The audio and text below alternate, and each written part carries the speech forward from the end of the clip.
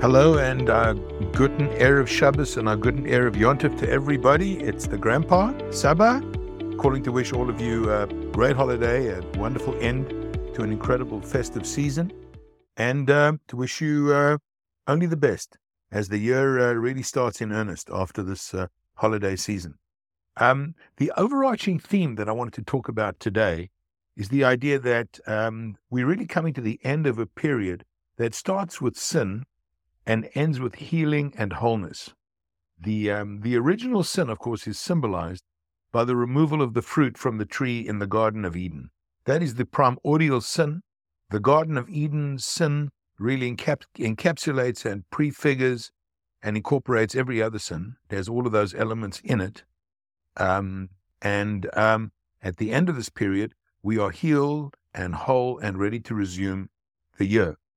And if the original sin is symbolized by the removal of the fruit from the tree, then the tikkun, the repair for that sin, is putting the fruit back against the tree. And as we hold the lulav and etrog together, that is the deeply symbolic idea that we should keep in mind. The idea that we restore sacred, holy, and wholeness to the world and to our lives. So that is, I think, the kind of overarching theme of this time of the year. We end Sukkot today, Friday, and then we enter into basically Simchat Torah and Shemini Atzeret. In Israel, of course, they do it the authentic way, Shemini Atzeret, the 8th day. We know that in all aspects of Jewish holy life, 8 is always special. There's a bris on the 8th day, Chanukah is 8 days, and so on. And so this is the 8th day, and represents, as in music, the next octave. So the 8th day represents the next level up of holiness.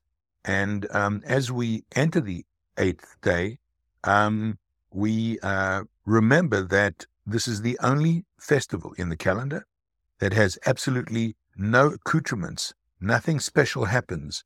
No lulav and etrog, no shofar, no matzah, no maror, no Chanukah lights.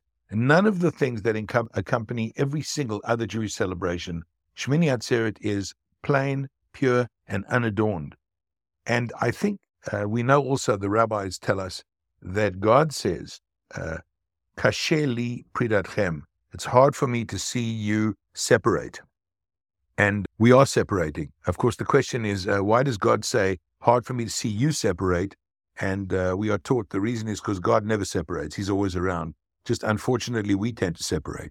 And also, there's another interpretation which basically says, as you leave this environment, you'll not only be separating from me, but separating from each other, which is another allusion to what tends to happen when the high holy days are over. And so, kasher li pridatchem, it's hard for God to let us go. And so that is expressed by those words. And so the last day of the festival season, Shemini Atzeret, is really a festival where it's just God and the Jewish people hanging out together. It's two lovers hanging out. So that is the symbolism of Shemini Atzeret as we enter into it. And in case I didn't tell you this before, I think it's worth looking at the phases of the moon to get the essence of what each festival is about. Rosh Hashanah is the only festival that's celebrated in the darkness. All the other festivals are celebrated in the light.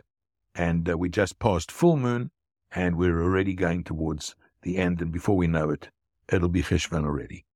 So just want to wish everybody a beautiful Shabbat, a beautiful Chag, and God willing, an amazing year.